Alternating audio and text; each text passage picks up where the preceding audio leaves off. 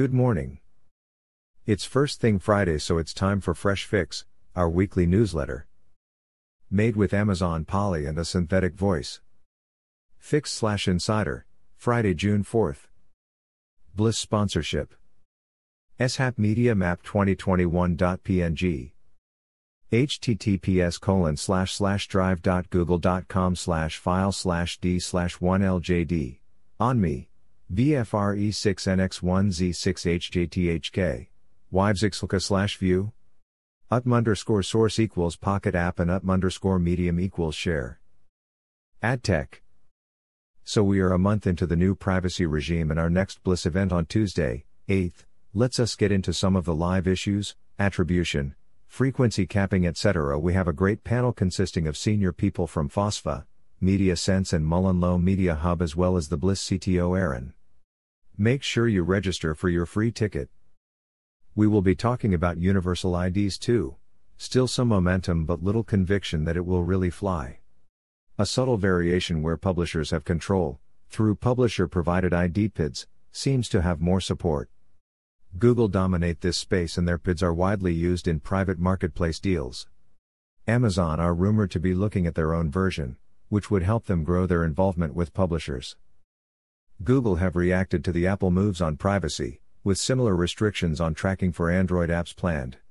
And they are driving the thinking around federated identity. Their deck is interesting, but the idea of browsers as the ideal solution does not fly with Facebook, who point out that the main browser firms, Google and Apple, have other, potentially conflicting interests. Branch have a go at explaining why all the data around ATT and opt-in is so patchy. Now we are on iOS 14.6. Will we see a more usual, faster, rollout?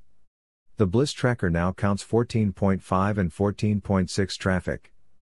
If you haven't had the chance to browse all the content from last week's Google Marketing Livestream 2021, this post from before the event summarizes some of the more interesting announcements. But the one thing I would recommend to all Fix readers is the presentation on how Google approaches brand measurement on their substantial ad spend.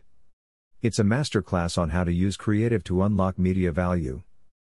The language of the event is also interesting, obviously lots about privacy, but also an undertone about future-proofing and durability. They anticipate lots more regulatory scrutiny. Google Ads GM Jerry Dischler talks of durability and emphasizes their support for the privacy sandbox, saying, "We need to do as well as we can within those constraints, and we're optimistic that advertising has a bright future in a privacy-safe model based on great technology." The settlement of their long-running antitrust case in France, with some changes to how their systems manage competitors, is probably helping to shape the thinking on privacy. To settle the French charges, Google has offered to improve the interoperability of ADX with advertising servers run by other companies, as well as to remove some other obstacles faced by competitors, some of the people said. Former Apple exec Jean-Louis Gasset speculates that Apple could build a search engine. Those with good first-party data are poised to do well. As well as smart publishers, this includes good retailers too, as this summary of Merchant Media points out. When we pointed out the anniversary of the ISBA Task Force report on programmatic the other week, the one famous for the missing 15%, we were surprised by the silence. In this opinion piece, ISBA give an update on the task force established after the report, but it's a little thin on actions and dates. I would love to know what has actually changed for the companies that took part. Merchant. In one of our earliest looks at e-commerce, we talked of Depop and Drops as redefining fashion for the young. So seeing Depop get bought by Etsy at something like 25 times revenue is really significant for merchants. This blog post, by a VC who saw the potential early, is good, calling out authenticity, community and product as the winning ingredients. Another VC, this time from Lightspeed, looks at the number of DTC brands hitting $1 billion in revenue. The one common characteristic of those who reach scale is a high percentage of e-commerce sales.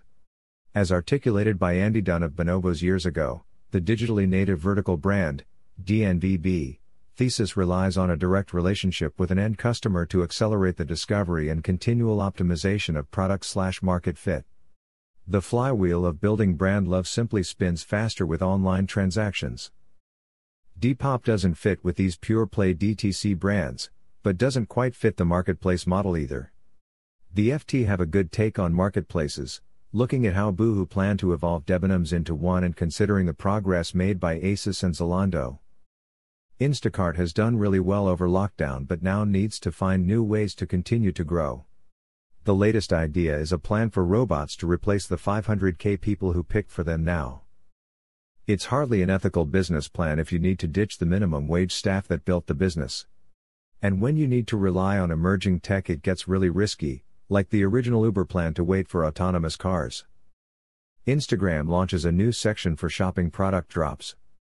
Newf. I suspect one of the first things the new Warner Bros. Discovery team will do is to try and simplify the HBO offer. The new $10 subscription comes with 4 minutes of ads per hour, on average, the lowest ad load around. But HBO has never had ads before. Is the $5 discount enough? The other difference from the full $15 service is that the cheap service doesn't get the new movies that launch on Max the same day they open in cinemas. In the deep dive on Wednesday, we talked about the good box office for cinema in the UK and the US. These charts show that the Chinese box office is still important to Hollywood, but it seems politics may be undoing elements of that relationship. https://www.evolutionmediacapital.com/research/chart week 052621 How China's Tencent avoided an antitrust push, for now. UK regulator approves eBay's $9.2 billion classified ads deal with Advent. Sorel admits he couldn't re-engineer WPP, says holdcos must go private to survive, likes the look of Essence as S4 eyes more deals. Unilever's new nano factories fit in a shipping container, so they can. How SoundScan changed everything we knew about popular music.